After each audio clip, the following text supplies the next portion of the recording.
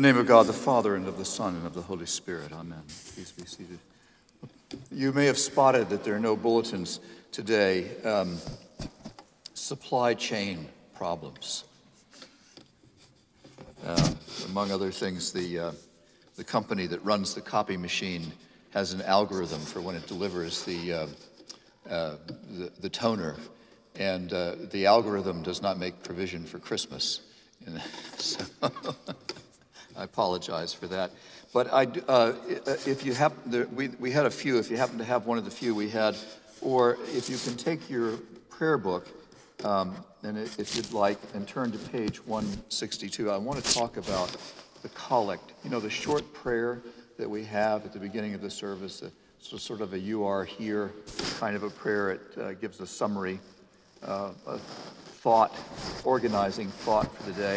These prayers have a form, just like a sonnet has a form. These prayers have a form. They always thank God for some particular thing, and then based on the thing that is being praised and thanked, beseech God for some special grace.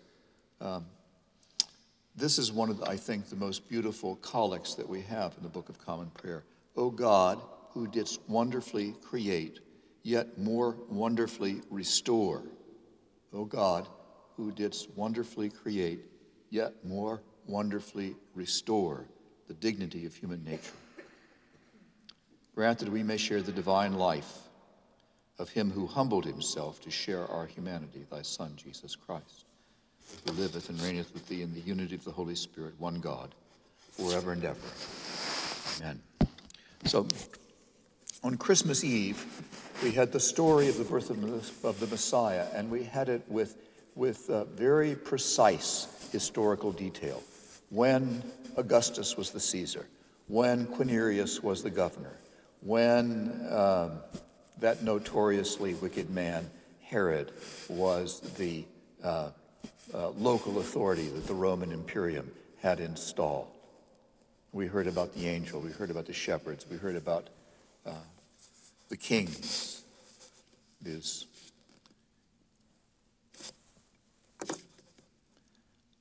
seekers after wisdom and truth that know nothing about the oracles of God in the testimonies of Israel, but yet who are seeking God and are guided somehow to the holy birth. There we have the Virgin Mother.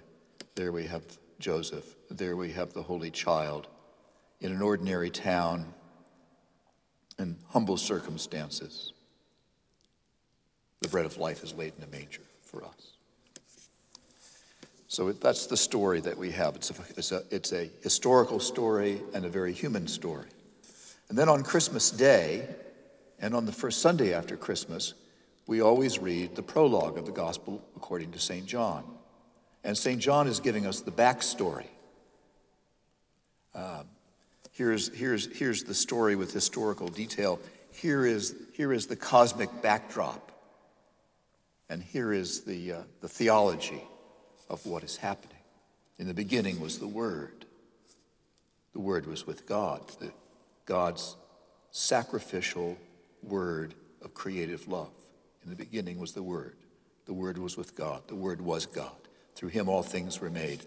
Not anything was made without him, including the human beings.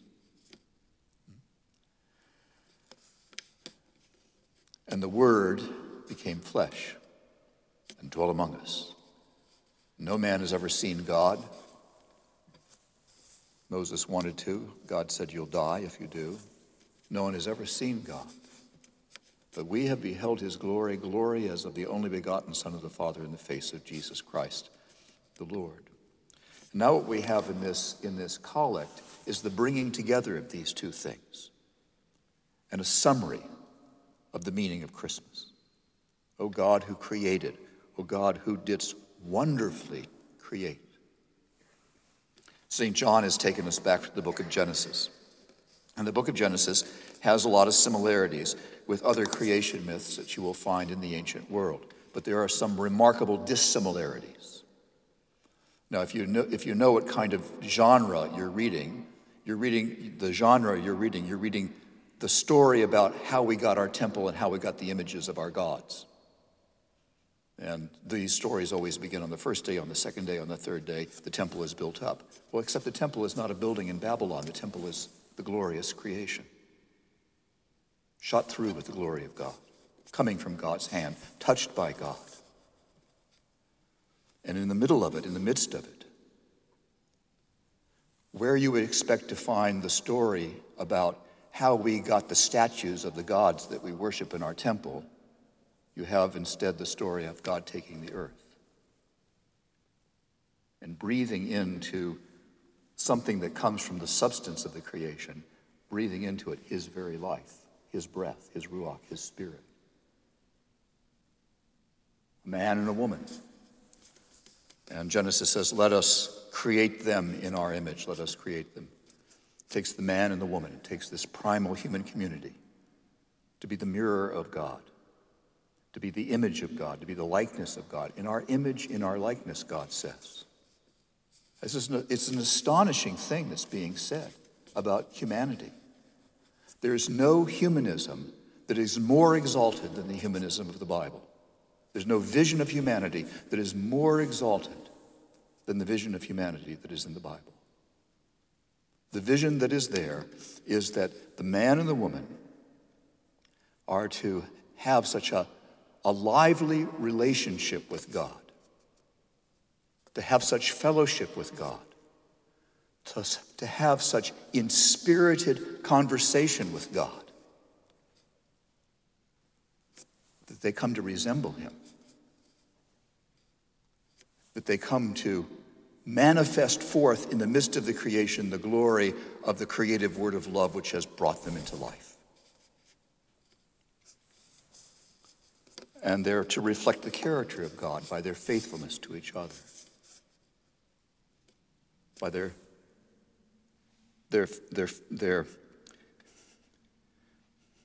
returning love. The Holy Trinity, the Father, the Son, the Holy Spirit, this is love that goes out continuously from himself. The Father speaks eternally his word of love. His word of love returns to him eternally in the power of the Spirit. And this community of love is supposed to be definitive of the human community. And they're supposed to be God's vice regents, his stewards, and tend the garden of the creation. Now this is the wonder, this is the dignity of human nature. This is the dignity for which we were made.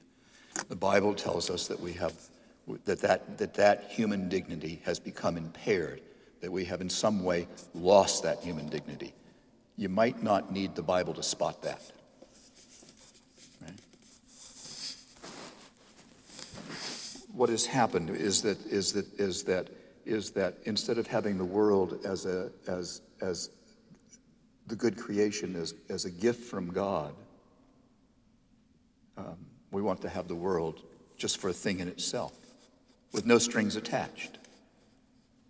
And instead of having our lives as a gift from God, as a calling to dignity, the Greek church fathers are very bold in this. They say, what's the human calling? Deification. To become like God. To have the character of God. To be so infused with love as to be deified.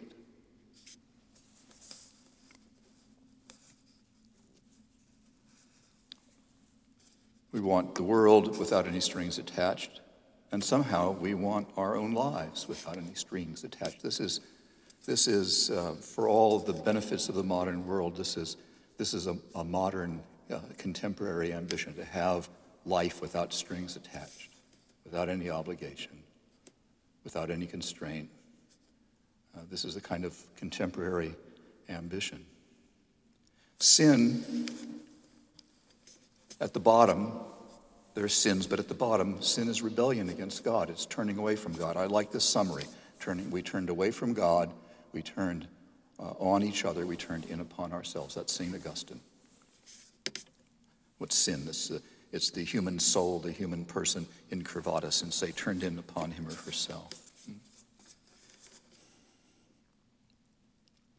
And so sin is rebellion against God, but tragically, heartbreakingly, ironically, it is at the same time self-injury. is a self-destruction. It is a treading underfoot of our human dignity. And so all the lying, stealing, cheating, the violence, the murder, including the murder of children, the oppression of the weak by the strong, and so also the brittle self-righteousness. And this terrible phenomena, known too well by parents, I think, but also characteristic of governments, where great evil is done in the name of good. And so what is Christmas all about? Christmas is all about God doing something about this. God so loved the world that he gave his only begotten Son, to the end that all that believe in him should not perish, but have new life, new creation, regeneration. This is what baptism is all about. The dignity we've lost the dignity of our human nature. We've been the victim of indignities that have been visited upon us through no fault of our own, simply because we've been born into this world with its tightly woven web of sin. But we also have these indignities that we freely choose.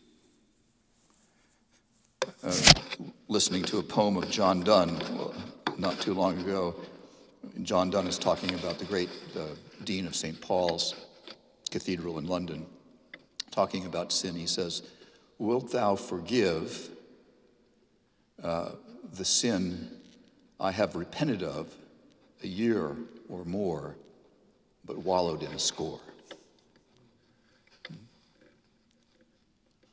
So, I mean, how can we even think about this, about the impairment, the impairment of the dignity of our human nature? I saw a Sunday school lesson that was very affecting to me. One time, a teacher had a mirror and took the ashes, actually they were ashes from Ash Wednesday, took the ashes and rubbed the mirror, really ground the ashes into the mirror. The mirror was still there. It's still capable of a clear reflection, but it's clouded. It needs to be cleansed. And so the Word has become flesh. And St. John is telling us what the backstory is, and this collect is summarizing it for us and turning it into a prayer. O God, who wonderfully created, yet more wonderfully restored, he's become one of us so that we might become like him. He has come and taken our indignity upon himself that he might restore us, wonderfully restore us, more wonderfully recreate us. And so the ancient fathers talk about the Felix culpa. And there's, we had that in Christmas, we had Adam lay ye bounden, and had that apple never eaten been, then Mary would have never been heaven's queen.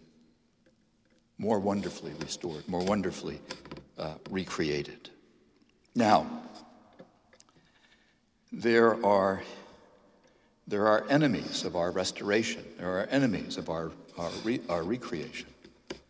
There are Herods and there are Pharaohs. He's going down into Egypt and he's retracing the life of Moses. And just as God delivered his people from the indignity of slavery, we're being delivered from the indignity of the slavery of sin. And the new Moses has come. They're enemies. Pharaoh is the enemy of liberation. Herod is likewise the enemy of our restoration to human dignity. It's not so hard to spot Pharaoh and Herod. It's not so hard to spot the contemporary stand-ins for Pharaoh and Herod. They're visible.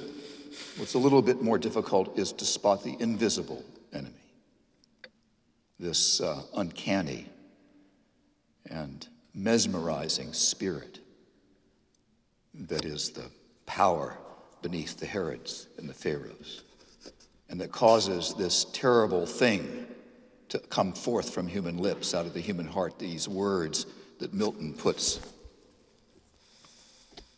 upon the lips of Satan in Paradise Lost. Better to reign in hell than to serve in heaven. So new life has come, the new creation has come, the restoration has come, the dignifying power has appeared. And is placed as a gift in a manger for us. And is vulnerable as a child. And the envious and murderous opponents of it are on the loose. But God in his providence protects the child until a final showdown. And because we read the Bible from the end, we know what the end is. We know that there will be a final showdown, and it will be a victory. Now you have to come next couple of weeks if you want to hear about that. But for now, what do we do for now? For now, let us be wary of Herod. New life has appeared. We have in some small way got hold of this new life.